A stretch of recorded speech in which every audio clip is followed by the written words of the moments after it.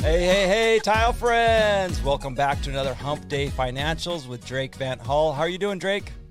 Doing awesome, man. How are you, Luke? I'm doing pretty good. I'm enjoying this December. We've had a couple cool snaps, which means like 65 down here.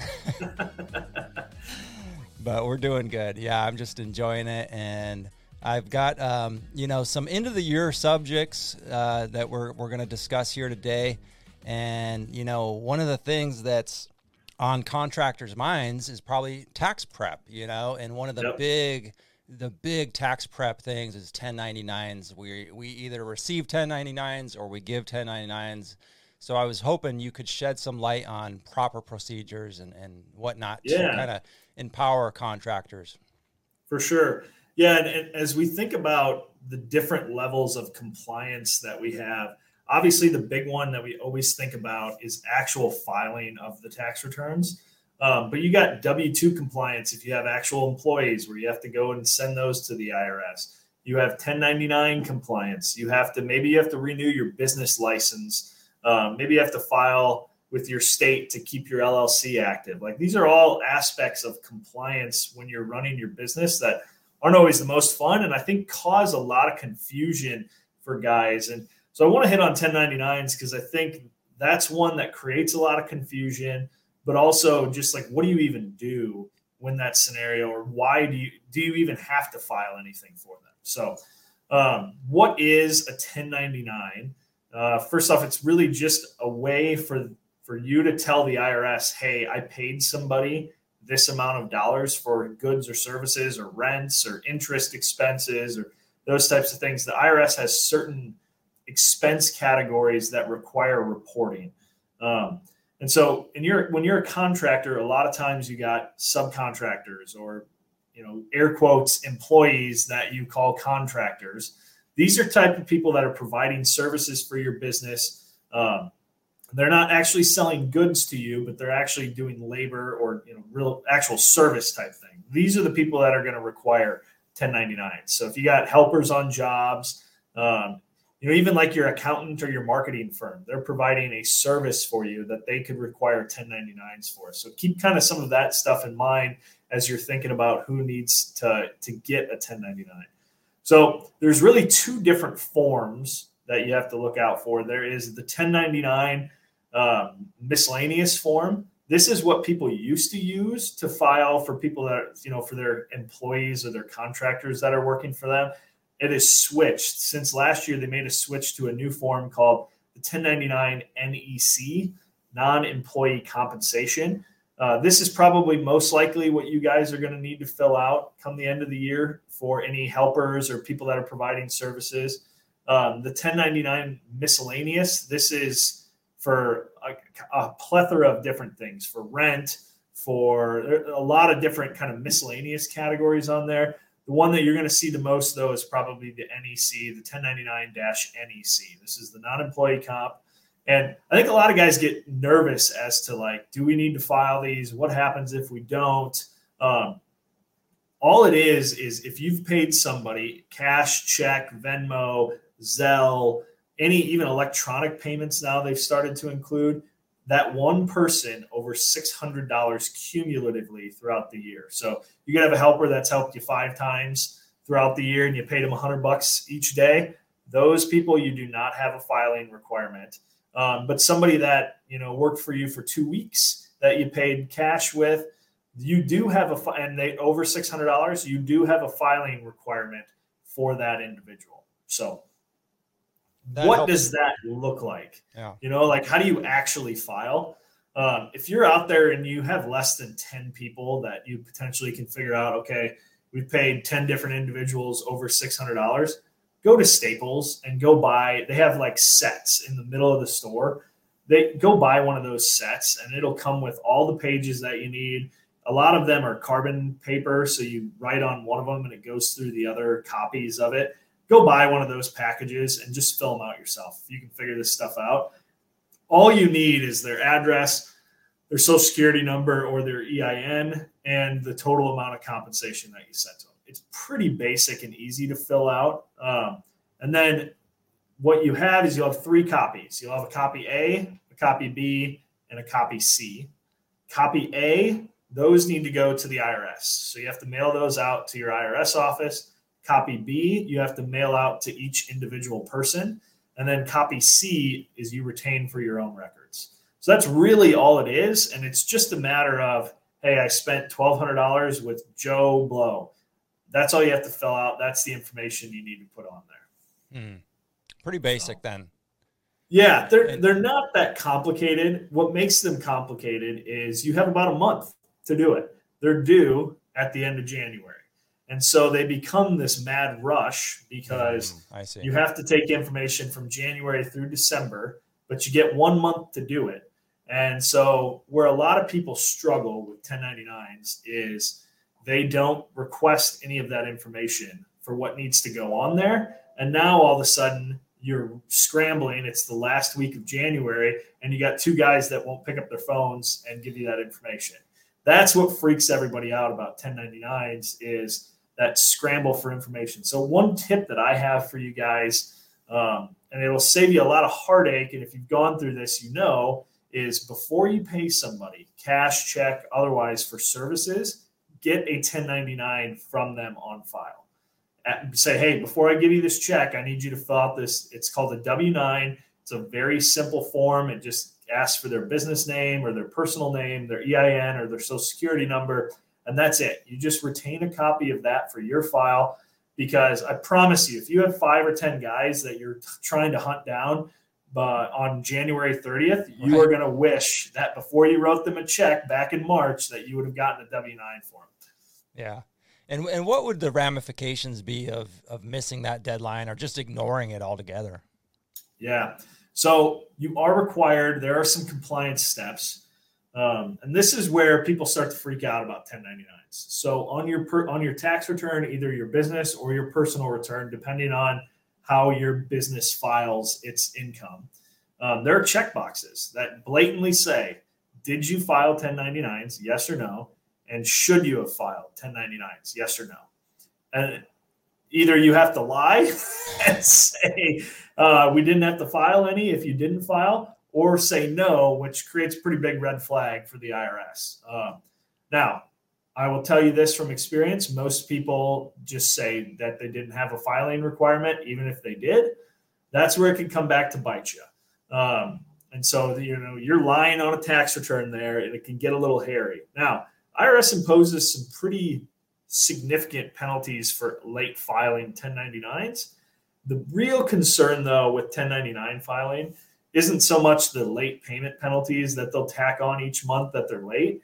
It's if you don't file for somebody and you should have, or they didn't give you their information and you file these, or you don't file 1099s, the IRS is going to instantly assume, hey, instead of paying them the $1,000 that you owed them, you should have paid them, and it's kind of adjust for inflation each year, but a number would be like 27% you should have withheld from their paycheck and then remitted to us to cover their tax burden that could be associated with this. So let's say that does happen. You pay a guy $1,000, you don't file a 1099 for him. Now the IRS comes back, audits you, and goes, hey, all these people should have had 1099s. It's a year later, so now you have a year's worth of penalties built up. Oh, and because they didn't file their tax return and you didn't withhold that money, you also owe us that withholding money that you should have withheld from their payments. Now, I've never seen anybody, and I've filed tens of thousands of 1099s, that has accurately withheld that, but there's a risk that it could come back and bite you for not withholding when you were supposed to and you didn't file a 1099. So rare, weird circumstance, but that's where the big burden and the fees could potentially come in, because ultimately the IRS uses that information, one, to allow you to take a deduction for that on your tax return, and two, to make sure that the other individual who is receiving it is picking up that income. All of those things are tied directly to your social security number or your EIN. And so if you're not reporting that stuff, the IRS, it's an instant red flag to them. They're like, hey, we see so-and-so reported this. Why are you not, telling us that you've had that income? Why are you not paying taxes on it? That's how it's all tracked internally there isn't some guy that's just grumpy sitting at a desk that goes, it looks like I'm going to screw this guy over today and start an audit. Where it comes from is, hey, they have information about you. You don't report that information on your tax return, and now there's a difference. And so it automatically creates a red flag for them, and now they put somebody on task to go review it and see what the next steps look like. Do we start an audit? Do we ask some additional questions? That kind of a thing. Interesting. So, and I know the IRS recently hired a lot of new agents, right? Is like almost 90,000 or something. Yes. So everybody's been talking about that too, where they're freaking out that they're going to get audited more. One thing I tell everybody is the IRS has never been proactive. So keep that in the back of your mind. They're very reactive.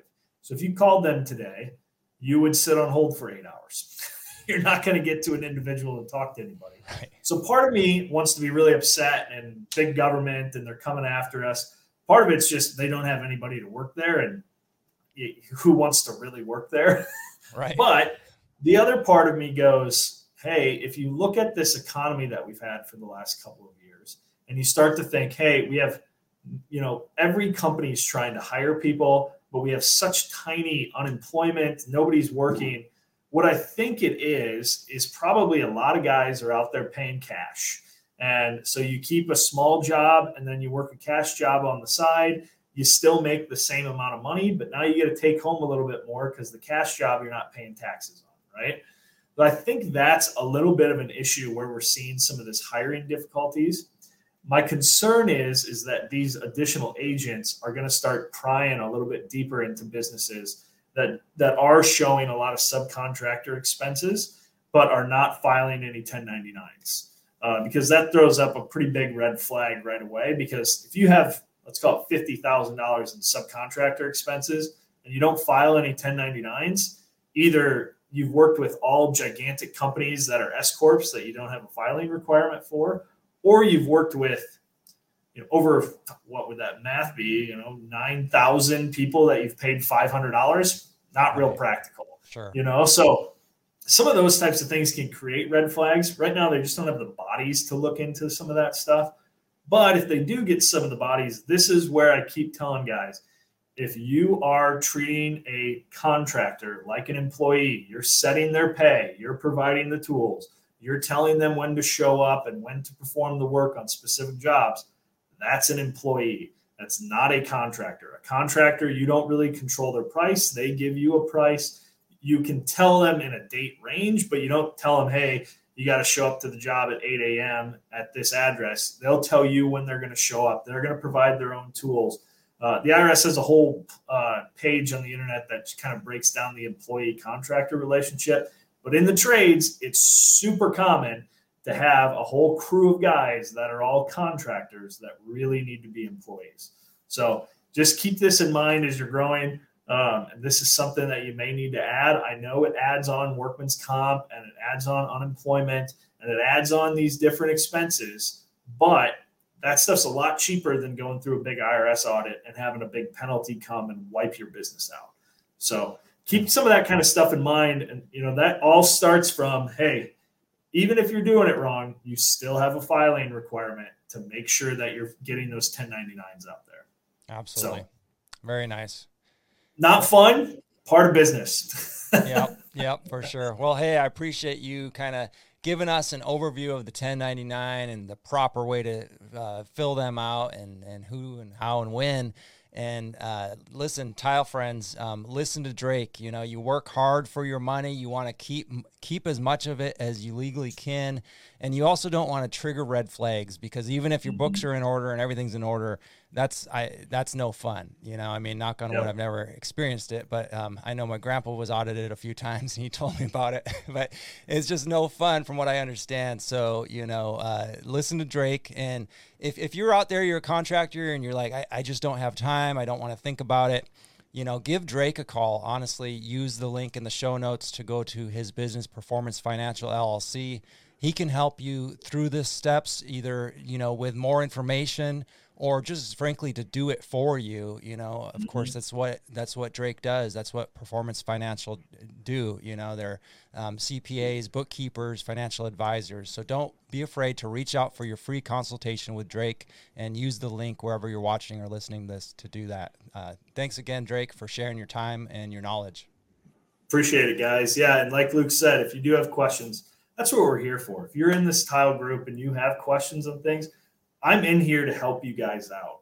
So feel free to message me, reach out to us, set up that free one-on-one. We want to help you run a profitable business and really help to make big strides. And if we can do that on the front end to help avoid some of these concerns as your business grows or throughout the year, that's what we're here to do. So. All right, tile friends. Well, if you enjoyed this, you have a few questions, put them in the comments. We'll jump in the comment section and answer them with you. And please remember, keep your eye on your business, keep your eye on your money. You're in business, so please, please, please stay profitable out there, tile friends. All right, we'll talk to you next week.